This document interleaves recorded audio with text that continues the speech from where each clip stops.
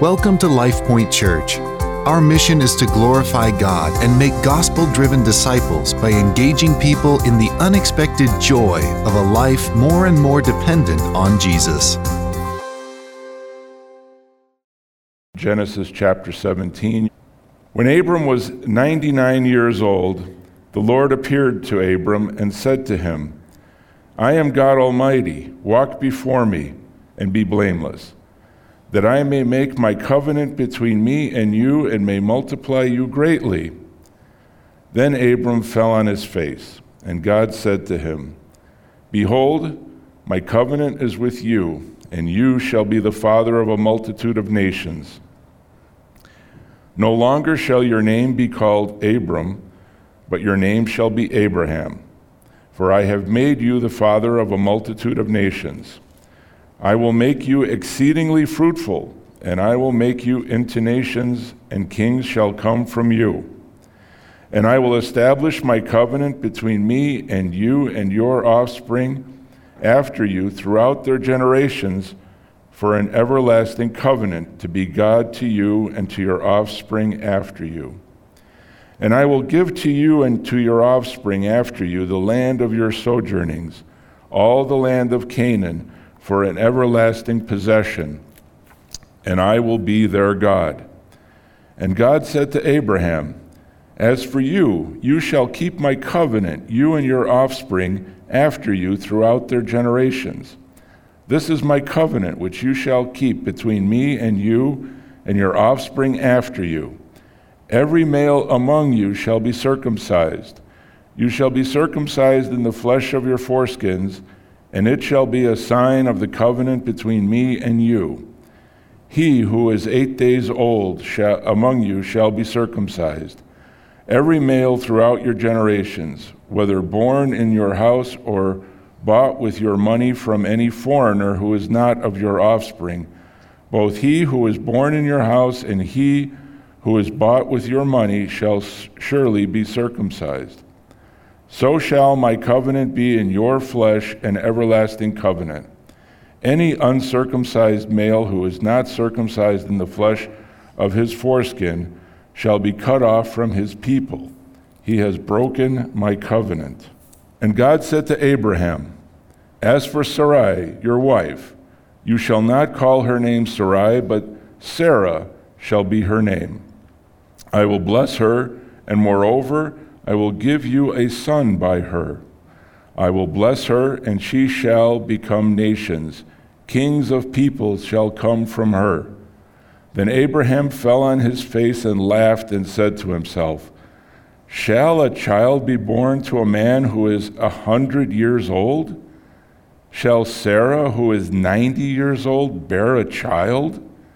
And Abraham said to God, Oh, that Ishmael might live before you. God said, No, but Sarah your wife shall bear you a son, and you shall call his name Isaac. I will establish my covenant with him as an everlasting covenant for his offspring after him. As for Ishmael, I have heard you.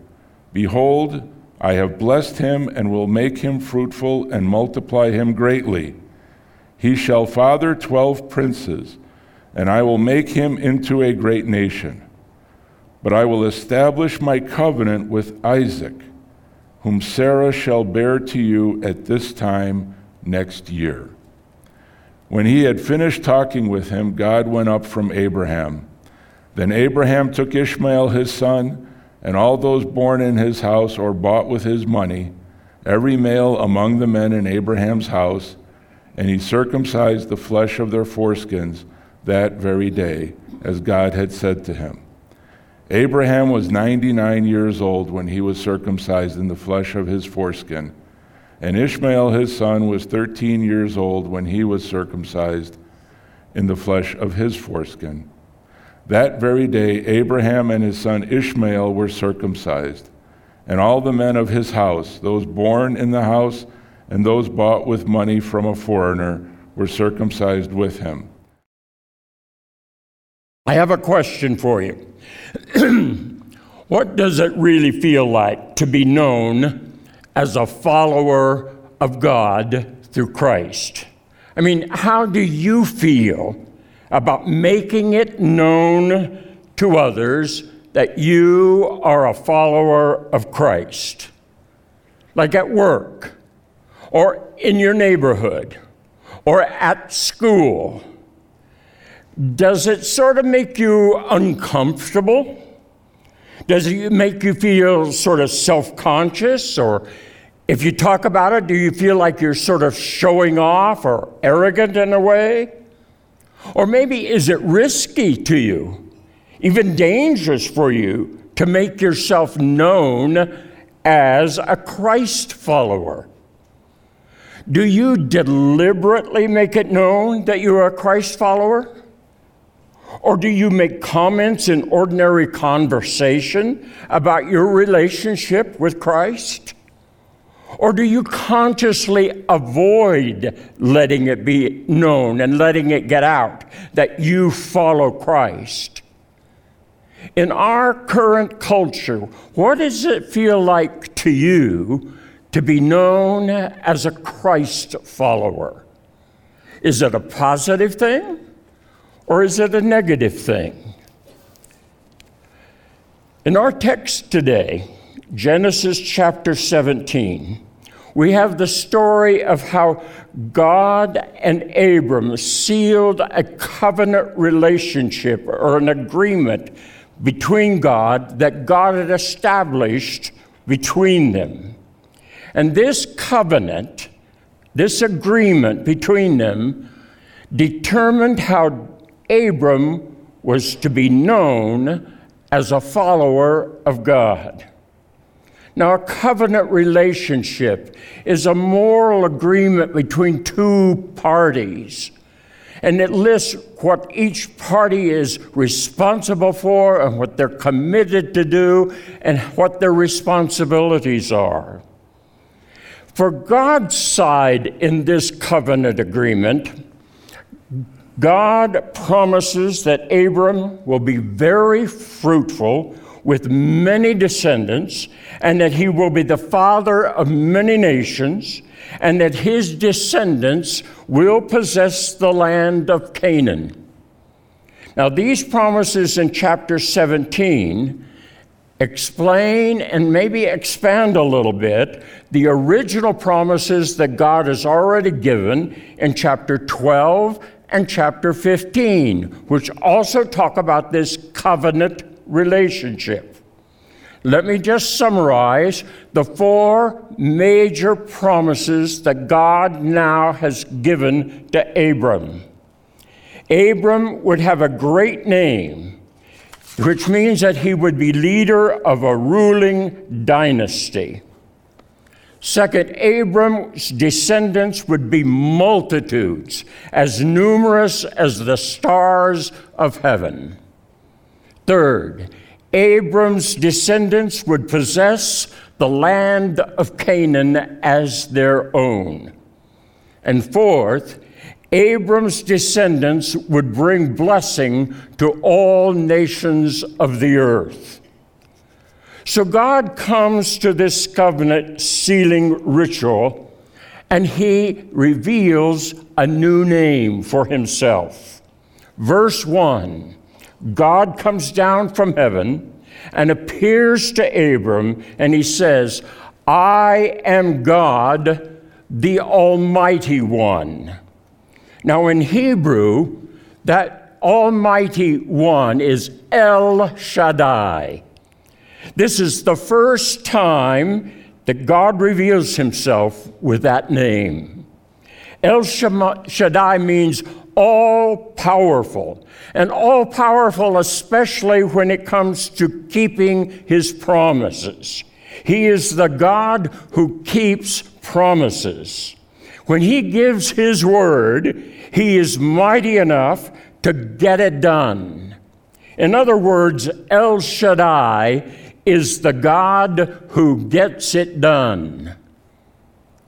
And he has made four very amazing promises to Abram, and now he declares himself to be the God who gets it done.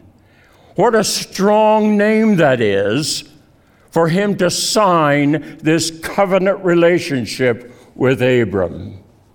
In order to make his point that he is the God who can get things done, El Shaddai speaks directly about Sarah and clearly promises that Sarah, in her old age of 90 years, will bear a son, and his name will be Isaac. He read it in verse 14. As for Sarai, your wife, I will bless her, and moreover, I will give you a son by her. I will bless her, and she shall become nations. Kings of people shall come from her. Abram was absolutely astonished at this promise. And he fell on his face for the second time, but this time he laughed to himself. He had thought that when God promised him a son from his own body, back in chapter 15, that he would father a son. Then he had fathered a son through the servant girl Hagar, as we learned last week in Genesis chapter 16, just ahead of this. So Abram knows as a fact that Sarah cannot have children. So he assumes that somehow God is talking about blessing his descendants through Ishmael. But God contradicts Abram and says, no, but Sarah, your wife, shall bear you a son, and you shall call his name Isaac. I will establish my covenant with him as an everlasting covenant for his offspring after him. This is such an incredulous, humanly speaking, impossible promise. It just can't happen. But El Shaddai promises, I will get it done. I will keep my promise. Sarah herself shall bear a son, and his name will be Isaac. El Shaddai, the God who gets it done. That's God's side of this covenant relationship. As for Abram, we learn that when we enter into a covenant relationship with God Almighty, El Shaddai, it changes us radically. It changes, first of all, our identity. Not only does God reveal a new name for himself, but he changes the name of Abram and Sarai. Verse 5, no longer shall your name be called Abram, but your name shall be Abraham, for I have made you a father of a multitude of nations. Now his name Abram had meant exalted father. And even that was an embarrassment for him. For a long time he didn't even have a son, and yet he finally fathered one boy, Ishmael. He must have been teased by others a lot of times. Yeah, Father Abraham, so where's your kids? But now Abram had at least one son, Ishmael, so maybe it wasn't so bad. But God now gives him an even harder name to live up to, father of a multitude of nations. That's what Abraham means. God had even said, you will be a father of a multitude of nations. Yeah, Abraham, sounds great, but you only have one son, and your wife is barren. What are you trying to prove, Father Abraham? But God emphasizes this expanded future when he also changes the name of Sarai to Sarah. Now, Sarai means princes, but Sarah means royal princess, the mother of kings. She is 90 years old and beyond the time of bearing children, and now she is to have the name Sarah, royal princess, mother of kings. What a joke. It's just beyond imagination. It's humanly impossible.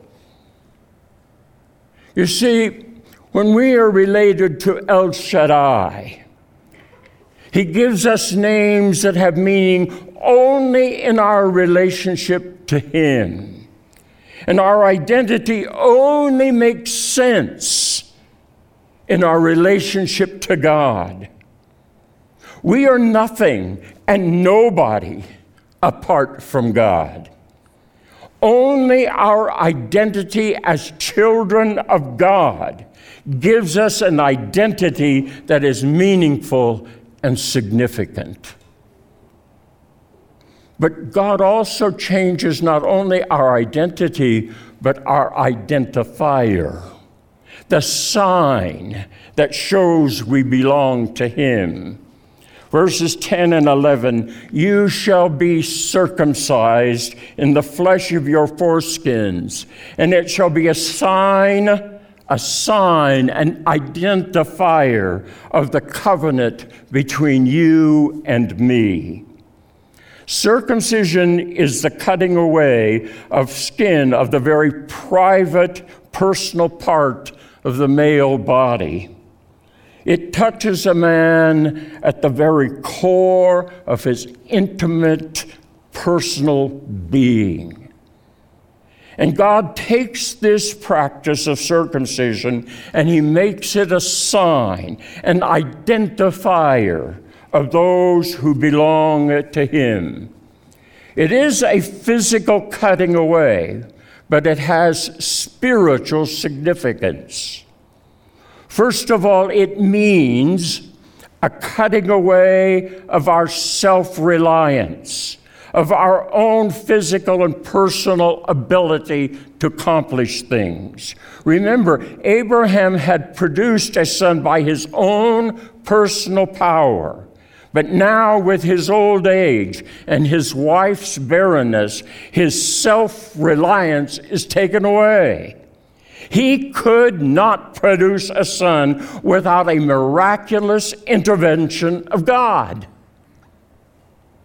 Circumcision also meant a cutting away of the sinful connections with our old nature and our past sinful history apart from God. We're not cut off from that. And this identifier cut Abraham off from his pagan religion and made him a follower of God, El Shaddai. God even warned Abraham that any male who refused to accept this sign of circumcision would be cut off from the covenant relationship with God. In verse 14, it is an identifier that identifies who we belong to, people who belong to God. Now, in the New Testament, Paul argues that this physical circumcision means nothing at all if there is not also a change of heart.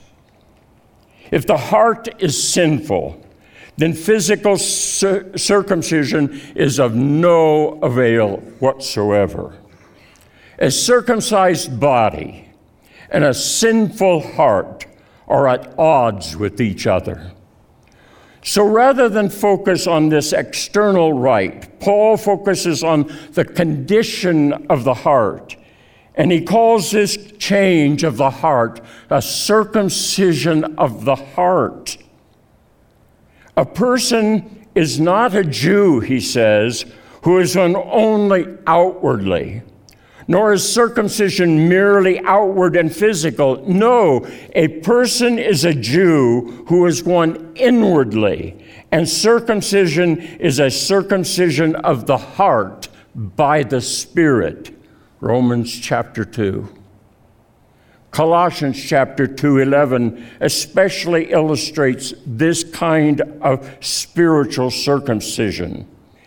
It says, in him in Christ, you were also circumcised with a circumcision not performed by human hands. Your whole self, ruled by the flesh, was put off when you were circumcised by Christ. So if circumcision is no longer the identifier for those who belong to God in the New Testament, what are the signs for us today in the New Testament era that identify us as followers of God?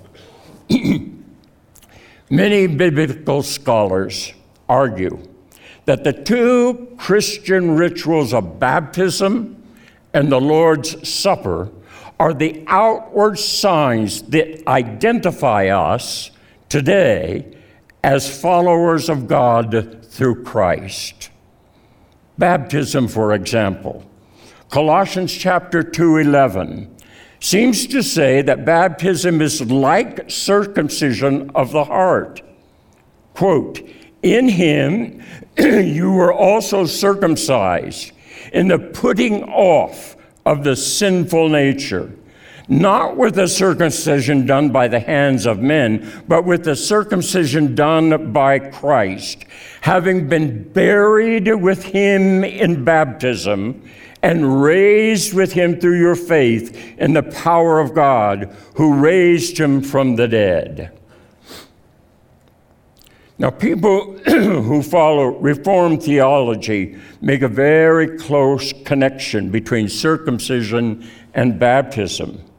The argument goes like this: since infants born into the Old Testament Jewish community were circumcised at 8 days old, therefore infants born into the New Testament church community should also be baptized.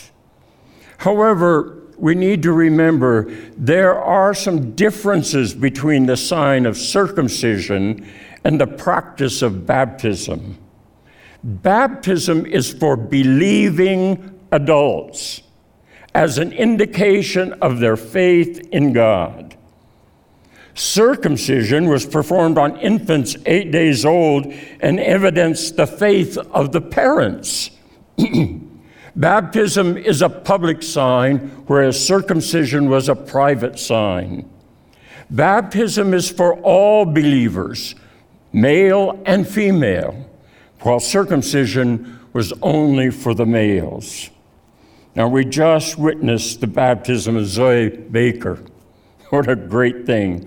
But even at her young age, she knew that her sins separated her from God. And so she made the decision herself to turn to Christ for forgiveness. Christ died on the cross to pay the penalty for all of our sins and her sins. And Zoe trusts Christ now to forgive her all of her sins. And because she has received Christ as her Savior, God has given her the right to be called a child of God. And so her baptism this morning, before family, friends, and this church, is her way of identifying herself as a follower of God. And from now on, she shall be known as a child of God, one who has been redeemed out of sin and made righteous in Christ. In addition, the New Testament identifies communion, or the Lord's Supper, also as an identifier of our relationship with God. Luke chapter 22, verse 20. And likewise the cup after they had eaten, saying, "This cup is poured out for you, is the new covenant in my blood." And this makes it clear that the Lord's Supper is an indicator that we are related by a covenant to Christ. 1 Corinthians chapter 11. For as often as you eat this bread and drink the cup, you proclaim the Lord's death until he comes. So we celebrate the death of our Savior and Lord in order to renew our communion with Him, to nourish our souls spiritually with His life-giving sacrifice, and to show to the world that we have a new covenant relationship with God through Christ. This is an identifier that publicly declares that we belong to Him. We are committed to Him. We are dependent on Him. And we will celebrate at the end of this service the Lord's Supper. But there is one other thing that we need to learn from this chapter 17 about our covenant relationship with God. Our covenant relationship to God must be one of obedient faith. In verse 3, we read that when El Shaddai spoke to Abram and promised to be his God, the God Almighty, if he would walk before him with blameless integrity. Now, the word blameless there does not mean sinless perfection, but in this context, it refers to honest integrity of heart. And when Abram's heart heard these words, he fell on his face. He was overwhelmed by the Almighty God who stood before him and said, I want to have a covenant relationship with you. And Abram bowed his head in worship and submission. Now, Abram, at this point, is now 99 years old. It has been 13 years since he has heard any word from God. And Abram, with Sarai's encouragement, had fathered a child named Ishmael. And it's evident that Abram really believed at this point that God was going to bless him and keep his promises through his son Ishmael. Look at Abram's reaction when El Shaddai tells him that his covenant will not be with Ishmael, but through a son born to his wife Sarah.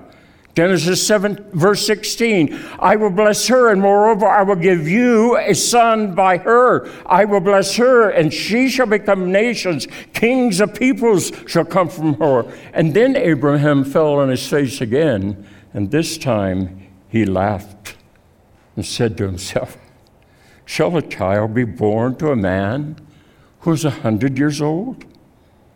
Shall Sarah, who is 90-year-old, bear a child? And so Abram said to God, oh, that Ishmael might live before you. Abraham can't help himself. He laughs. This is just incredible. It's not believable. Now, I personally think that this is not total unbelief, but it's more a laugh of utter astonishment and amazement. Sometimes we do laugh when something is so amazing, so overwhelming, it's just hard to believe. And I believe this because of what it says in Romans chapter 4, verse 19. Let me quote. Abraham, it's talking about Abraham. He did not weaken in faith when he considered his own body, which was as good as dead, since he was about 100 years old, or when he considered the barrenness of Sarah's womb. No unbelief made him waver concerning the promise of God, but he grew strong in his faith as he gave glory to God, fully convinced that God was able to do what he had promised. The God who gets things done. Abraham acted on that kind of faith. He believed God, and he believed that God could do what he promised. And so he completes his faith by immediate obedience to God that very day. Abraham circumcises all the men in his household, including Ishmael, even though he knows that the covenant will be through the son of Sarah's, not yet born. You can read about this act of obedience in the last verses of this chapter. This is what we call the obedience of faith. By obeying God, because of his faith in El Shaddai, Abram became known as the father of faith for generations of people after him. We began this message by asking you how you felt about being known as a follower of God through Christ. Let me ask you now, in light of this study, how do you feel about making known to others that you belong to Christ? In a practical way, how do you feel about sharing your faith story with others? How do you share with others what God means to you, what God has done for you, what God brings to your life? Let me apply the points of this message to that question in order to help us move forward in our walk with the Lord. First of all,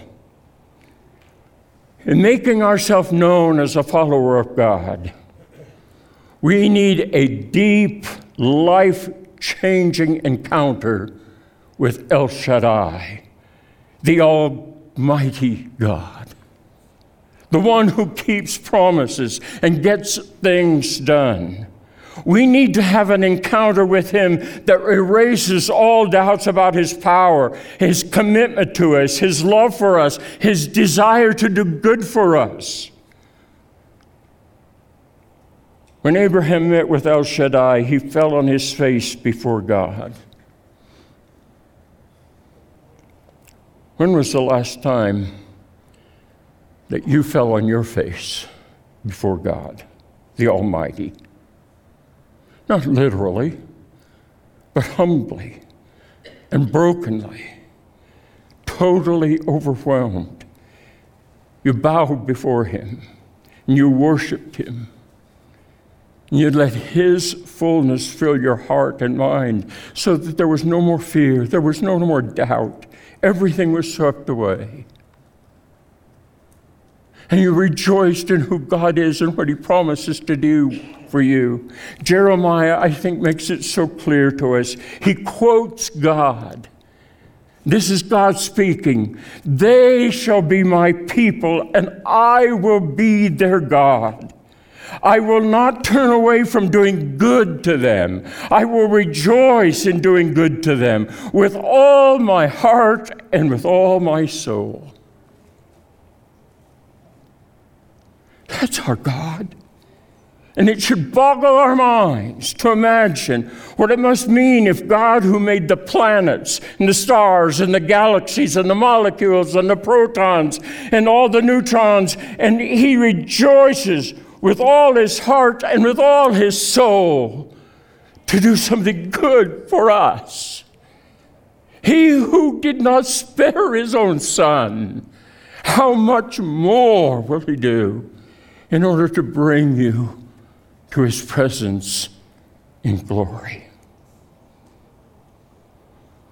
We're often too timid about sharing our faith story with others because we don't have a very deep experience with God Almighty in our lives.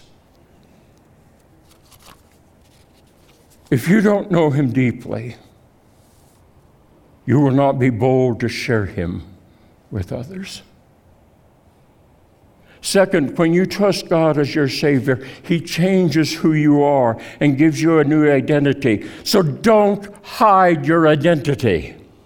Through baptism and the Lord's Supper, let that identity be known. But beyond baptism and the Lord's Supper, there should be other identifiers in your life that make it known that you are a follower of God through Christ. So when someone asks you, what you did over the weekend. Tell them that you went to church. Mention the Bible study you attend on Tuesday nights. Don't just mumble, I'm sorry, I can't come to your birthday party, I'm busy. Say, I can't come because I'm scheduled to work at my church's workday that weekend. You don't have to be obnoxious or irresponsible about it.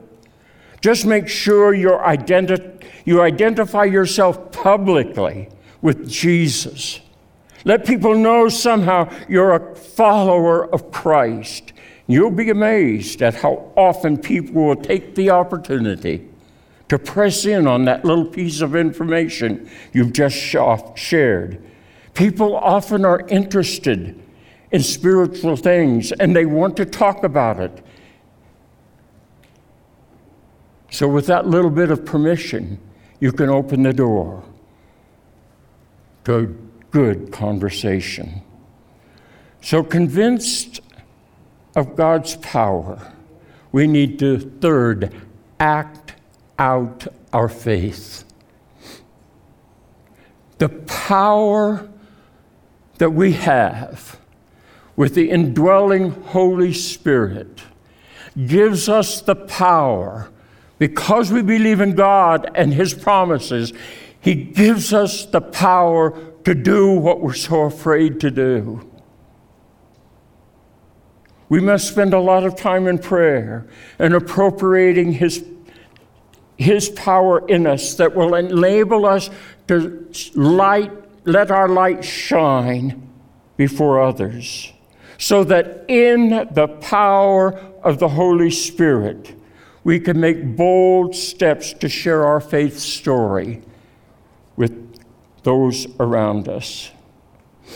I'd like to share a little story about my wife. This is with her permission. My wife loves people, and she's gotten acquainted with a lady who lives across the street from us. She is not a Christian, but she's very kind and very thoughtful. And when my wife, Jan, saw what the Sharing the Love people were making out here with all kinds of gifts that we could take and give to our neighbors, my wife jumped at the chance. And she took one of those seasonal wreaths to hang on your door, and she called up our neighbor lady and asked her to come over to our porch, since it's hard for Jan to get around. And they talked for an hour, and Jan gave her the wreath, and she told her about our church, how Christ loves us, and how we love to serve others by sharing our love with them. And this lady was just thrilled. She even sent us a donation to give to the volunteers who make the gifts. And she promised to come to church with us soon. By faith in God, she took the courage to share just simple words of faith with a neighbor. So we come to this conclusion today. Our faith in God Almighty changes who we are and how we identify ourselves with others. Our faith in El Shaddai changes who we are and how we identify ourselves with others. And so now we're going to invite you to join us in communion service, a second way of identifying ourselves as followers of God. This is only for those who are followers of God. This is only for those of you who have made that decision and you want to declare before others that you belong to Him. This is a private kind of thing. It's when you come and we join together in doing this, but we're renewing our commitment to God Almighty, who sent His Son so that He could provide for the forgiveness of our sins and to give us eternal life, conquering death and sin once and for all. And by this act, we are renewing our relationship with Him, our communion with Him, our dependence upon Him. Prepare your hearts now to renew your pledge to God Almighty. That concludes LifePoint Church's podcast. For more information about our church, visit sharethelife.org.